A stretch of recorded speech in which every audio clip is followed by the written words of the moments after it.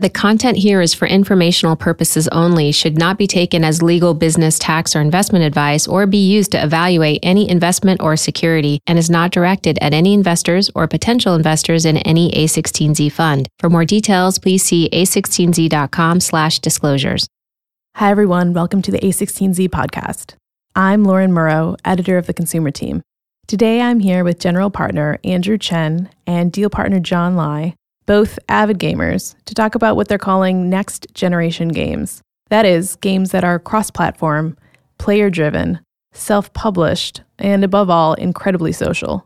We'll discuss how video games are dominating not only the entertainment industry, but also popular culture through the rise of influencer gamers. Finally, Andrew and John give inside advice for gaming entrepreneurs. What are some common misconceptions in the gaming world that you'd like to debunk? So I think there's a really big distinction between the vast majority of games that have existed over the last 2 decades versus the small set of these franchises that are getting built today. I think a lot of people will say, why are you even looking at this? Games is like a hits-driven business, right? It's content. You're going to get this big spike and it's going to go away. So there's a phrase called games as a service where you'll publish across console, mobile, and PC, and you'll continually provide updates over time. We're very oriented around things that are really about building communities of people that happen to have an activity at the center of it, uniting them. Those are things that can last for a really long time. I think the other one that I feel like was a thing for a long time was also just that a lot of negative connotations about games being like, they'll rot your brain, they'll make you antisocial. And I think it just turns out that, especially in the genres of games that we're talking about, that these are like the most social things that you can possibly do. Games as the virtual mall. That's right. They're the virtual mall and the virtual sports bar. That speaks to another trend we're seeing, which is games as a social media hub. People are coming here not only to play, but also to hang out, to interact with their friends. That's right. Yeah. And if you think about where games was growing up, maybe many of the listeners remember playing on Nintendo or, Super Nintendo or, Xbox or whatever generation of console that you used, that a lot of the experience was really kind of solitary, right? And I think one of the really interesting changes over the last decade is all of a sudden the most popular games have all become multiplayer. Come for the game, stay for the party. I think games potentially will be the social network of the future, where instead of scrolling through feeds and web pages of static images and liking and commenting on things, we'll be in virtual worlds and games, like having very real interactions and very immersive environments. It's what these kids from Fortnite are doing these days. The Battle Royale format is a passive activity that's happening in the background, while the actual goal of what they're trying to do is to just hang out and socialize. So all of a sudden, that means that you actually want your friends to play. You want to pull them into the game. You want to play at the same time. It becomes another way to hang out, the way that, maybe kids growing up before would have been like, oh, let's go play kickball together. Instead, it's like, oh, well, let's actually play Minecraft together. Well, and that brings up one thing I'm curious about. It's not just kids anymore, right? Who's playing now and how has that audience grown? The majority of these players are young, and so you have essentially, teens and tweens that are going to grow up lifelong gamers, and this is going to be the type of content that they look for the rest of their lives. We're now seeing parents who are gamers raising kids who are growing up gaming first. So they're playing video games before they're watching TV, before they're reading books in some cases. And I think the exciting thing about that is that gaming is truly sort of a cross-generation, cross-gender, and also truly global activity. That's right. We joke around about how much we would love to find a esports for old people category where, maybe you've lost your kind of twitchy ability to headshot all of your opponents in the latest first-person shooter, but you still want to play. You still want the feelings of all of that. And so I think taking some of these core dynamics and emotions that this gameplay can create and bringing it into more demographics, I think is very, very interesting. But I think the other thing that's been happening that I think is really fascinating is that League of Legends from Riot and Teamfight Tactics uses a lot of the same characters. And I think it's very possible that we'll see the next generation Marvel actually coming out of characters that are rooted in the video game world, first and foremost. These are going to be the next kind of character media franchises, the same way that Marvel and Disney and all of these amazing media companies were built off of like ultimately people's childhood relationships with these characters. And so what that means, if you take that to a natural conclusion, is not only do you have games that may last for 10 plus years, but then the actual characters and franchises might last 50 years, 100 years, in the same way that when we love Mickey Mouse in the black and white, like Steamboat Willie kind of, version, we may look back at the orcs in, Warcraft 2 and 100 years from now think like, wow, I love those characters, That brings up an interesting point. So it used to be you buy a game, you'd play it, you'd beat it. Now games are living things that are shaped as you play, in some cases going on decades. My question for you is, should games go on for 10 years? I'm thinking of like Netflix shows where they have, 3 great seasons and then you're like, should have stopped while they were ahead. Should all good things come to an end, perhaps? I'm glad you asked that question because I think one of the common misunderstandings when people think about games is that they think about it as a hits-driven industry where you have a hit and then it's more of a fad and that it goes away in a couple of weeks, if not months or years. And I think we're seeing games have 10-plus year lives. So League of Legends, I think they're coming up in their 10th anniversary in a couple of weeks. World of Warcraft hit its 10-year anniversary already. Games like Candy Crush, Clash of Clans, also 10-year-plus games. I think what's happened with these most successful games is that they've evolved to become more than just an app. They've become a lifestyle for the people who are playing them. And so a core part of their identity is the fact that they're a League of Legends player. And so they don't think about this as an entertainment product. This is part of who they are. It's not just content. It's a lifestyle. It's a social network. One great example of that is what's happening right now in the influencer channels. So games like Apex Legends and Teamfight Tactics, which were 2 of the largest games that came out in 2019 so far, have basically gone from 0 to over tens of millions of players. That's primarily been driven by players that are going on Twitch and watching their favorite streamers play these games, where previously it would have taken months to get to that size. It took only a couple of weeks, if not days. We hear so much about how gaming is growing faster than ever before. How big is gaming? Yeah, so gaming is a $139 billion industry from the last research report I checked by, I believe, Newzoo. And it is at that level larger than both film and the music industry. Wow. So if you add up box office sales and home entertainment, I believe the film industry was around $130 billion. And so at this point in time, it's safe to say that games is not only the largest, but it's also the fastest growing segment. And so do you think we'll see more of gaming seep into the rest of the entertainment industry? It's already happening. So we've seen Netflix's Bandersnatch episode, which was one of their first attempts at essentially making an interactive narrative game that could be played just using your TV remote. And I think music is also becoming an increasingly larger part of the games industry. So DJ Marshmello had his first in-game concert in Fortnite a couple months ago. I think there was about 11 million live concurrent attendees in-game.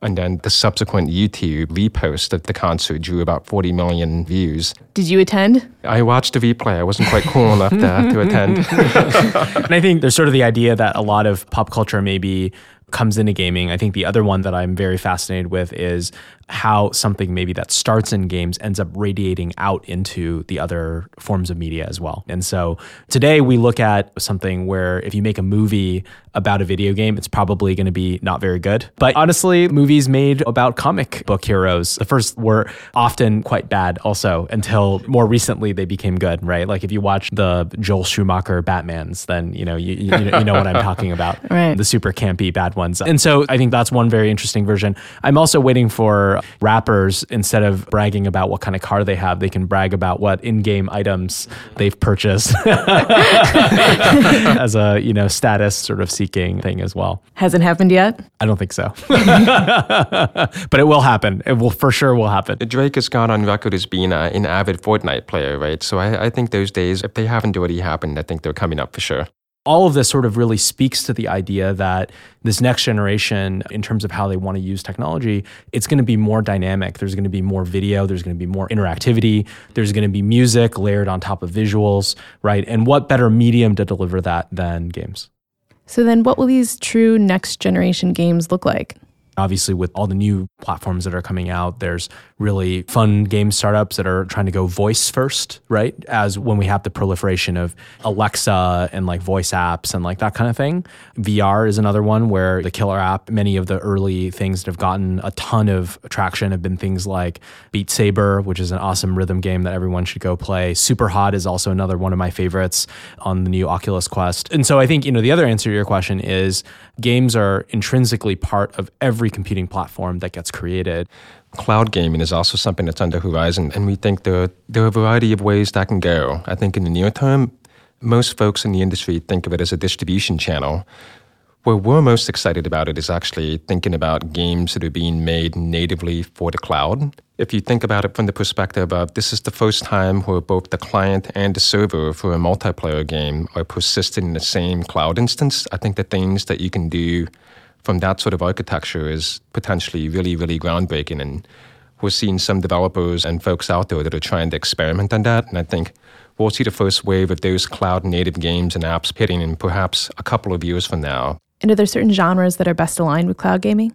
Yeah, I think this is something where we're all trying to figure it out. But I think from looking at the current genres that exist on to the PC and console, like we might expect massive multiplayer games like MMOs, things like World of Warcraft, for example, things that have a lot of players playing together in the same instance, so battle royales or the latest iteration of that. You can expand the size of those sandboxes and those instances massively in a cloud environment. So instead of having 100-person battle royales, maybe you have 1,000-person battle royales and 1 million. And instead of having a server instance that's spun up and shut down due to hardware constraints, you have a persistent living world that lasts for weeks at a time. I think we'll see those sorts of experiences more when everything is living in the cloud and you can log in regardless of where you are and what device you're on. We're seeing more and more developers these days thinking about how to build properties that are going to be great not just for one platform, but on every device, mobile, PC, console, browser.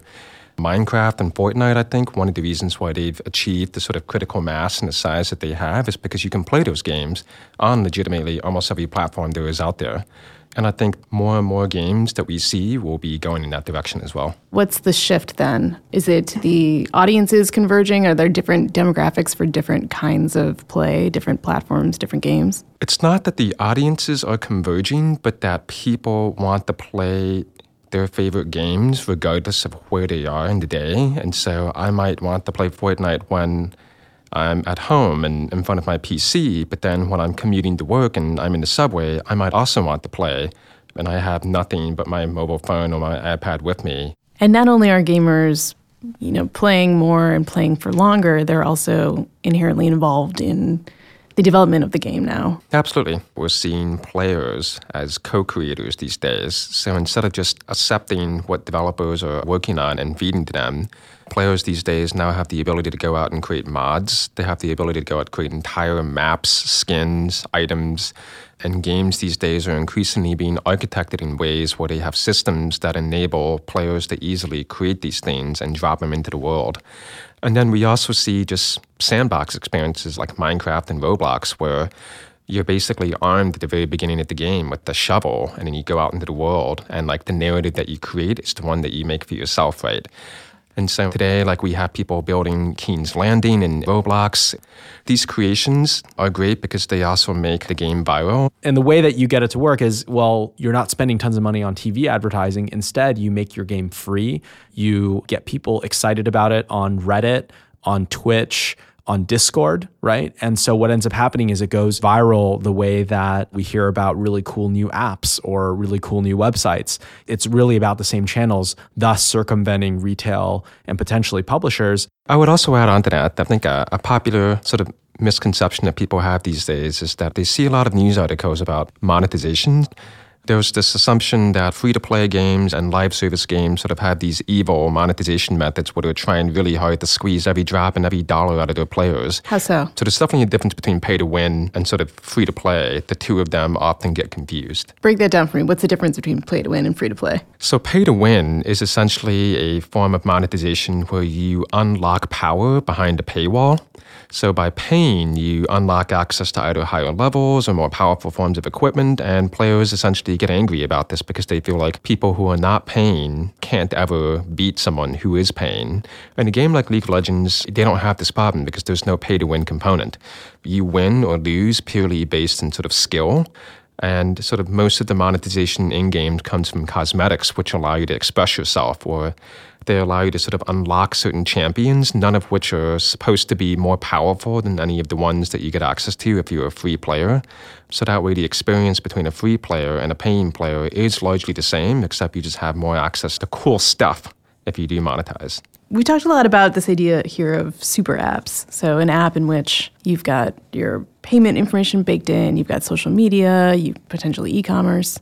Do you think that's the way that games are going, where everything will be baked into one gaming experience? Well, one of the most interesting parts about the Epic Games, which is the company that's built Fortnite, is that both they and there's another company called Valve, and there's a couple other companies that operate like this, both make the game and they also operate a platform around their game. And so what that means is you play Fortnite, and as part of playing it, you end up using this application that's called a launcher that lets you update the game and do all the different things that you need to do. What they've done, which is incredibly fascinating, is they have taken that and they've turned that into a game store. And so there's a whole effort by Epic to go and ultimately build their launcher into a store, partner with many, many other companies in order to promote them. They also have bought the Bay Area company House Party, which is a video calling thing, group calling thing that you use with your friends.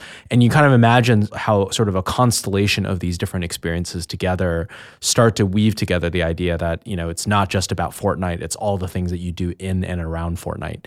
And especially once you have with the Epic Store, you have your credit card in there, you have your user ID and your account information in there, you have identity, then all of a sudden, exactly to your point, it very much has a platform or kind of super app-like functionality. Now, this is actually not the first time that this has happened, because there's a company called Valve that did Half-Life many years ago that went through the exact same process and ended up with the Steam store on the other side of it. What's changed now and opens the door for entrepreneurs and for startups is all of a sudden you can have a group of people that decide they have an amazing new games concept, and they're going to build it by themselves. And they're going to actually not go through retail, of course. They're going to publish it on Steam, or they'll publish it on Epic. What kind of games are you guys playing right now? What are you excited about? Well, I'm playing an amazing game called the Untitled Goose Game, which has been all over Twitter, which is fun. It's on Nintendo Switch. It's an indie game where you play a goose and you kind of run around and you mess with this farmer that's, kind of like trying to plant his crops and, all that stuff. The other thing that I'm doing is I've subscribed to Apple Arcade. And so I've now gone and downloaded a ton of different games out of there. And so the one that I have on my home screen right now is Card of Darkness, which is super fun. And then there's another one that was recommended to me called Sneaky Sasquatch. And it's a stealth game where you play a Sasquatch and you have to avoid the resident ranger, who's trying to track you down, and you're trying to steal food so that then you can sell this food to get money in order to save the park that you live in. So that's a really fun one. Yeah, John, what are you playing these days? I've been spending a ton of time, maybe too much time, playing Teamfight Tactics, which is the auto chess game that Riot put out. And I've got maybe 200-300 hours in at this point, and I'm just trying to grind my way slowly up the ranked queues. So it's been taking up most of my time. I think that the mobile game that's currently sort of on my home screen is also an Apple Arcade title called Bleak Sword, which is basically Dark Souls, but on mobile. So both of you see a lot of gamers, you see a lot of entrepreneurs. What is your advice for entrepreneurs in the gaming space? I think first is the ability to find a long-term partner that understands that making games is at its heart a creative process. And games can take a long time to build, and there can be a lot of sort of twists and turns in that road. So Fortnite took a while before it found Battle Royale. Roblox took almost 10 years for it to grow into its current sort of user base. Niantic, for example, took a while before Pokemon Go came out, and I think the game that they released before that, Ingress, wasn't nearly as big or as popular as Pokemon Go was. And so it can take a while for a studio to find their first hit game, and that's something that we recognize. And I think as a sideline to that, if you're thinking about building a studio that's going to last not just months or years, but potentially decades, you also want to be able to maintain control of your IP. I think this is something that in the near term may not seem as important, but IP ownership enables you to essentially, one, have complete control over sequels, ancillary products like merch, videos, comics, books, etc. And more importantly, it also makes it so that you maintain creative control over the product. If someone else has control over your IP, that means they can take you off the product and actually put a different team on making that exact same game. And we've all heard of cases in the industry where that's occurred. I think one of the big differences in tech that John and I have spent time on is the fact that you actually need years, sometimes 2, 3, 4 years to get the first complete version of your product out. You actually need to fully finance your game to the release date plus all the live operations and content that you're going to do afterwards. And so a lot of that ends up being then navigating the financing world, but then also the various stores that are offering minimum guarantees, the publishers that have, certain contract structures, et cetera. And these are things that, if you're a brand new entrepreneur, even if you've developed killer games before, you may not know how to navigate that world. Andrew, what is your advice to entrepreneurs? So my advice really comes from meeting teams that often have worked on really breakthrough, amazing franchises at some of the established games companies, but then are going off and starting their new thing by themselves for the first time. And I think that there's a lot of facets that they have to master in addition to creating the game. The very first thing is that the entire process of self-publishing and going to market is a skill unto itself, right? It's something where you want to build the right relationships with influencers, with streamers, with platforms like YouTube and Twitch and so on. Those become incredibly important as a way to popularize your game. Similarly, many of these games actually end up being just like mobile apps and websites and anything else. You're going to need to think about, what's my paid marketing budget? What is my onboarding flow? What is the LTV and CAC of my users? And so bringing that all together, overlaid on top of a great product. So what qualities do you look for in game developers and entrepreneurs? Are there certain criteria? I think the very first one is, it is really clear that the folks that are spinning out of Valve, that are coming out of Riot, that are coming out of Supercell, that are coming out of Blizzard. For many of these teams, they have worked on amazing, amazing games that, we all love and we all play. But at the same time, those companies have gotten to a point where maybe they're big established players, right? And so some of that creative energy starts to be a little bit more difficult in a large team. And so what we're often seeing is these groups spinning off and starting something. And especially over the last couple of years, a lot of the entrepreneurial energy that we've seen at places like Blizzard or Riot, once they're done shipping this big game that they've been working on for years, they're ready to move on to the next thing. And so we're excited to meet teams that are ready for their next adventure. Great. Well, thank you so much for joining us.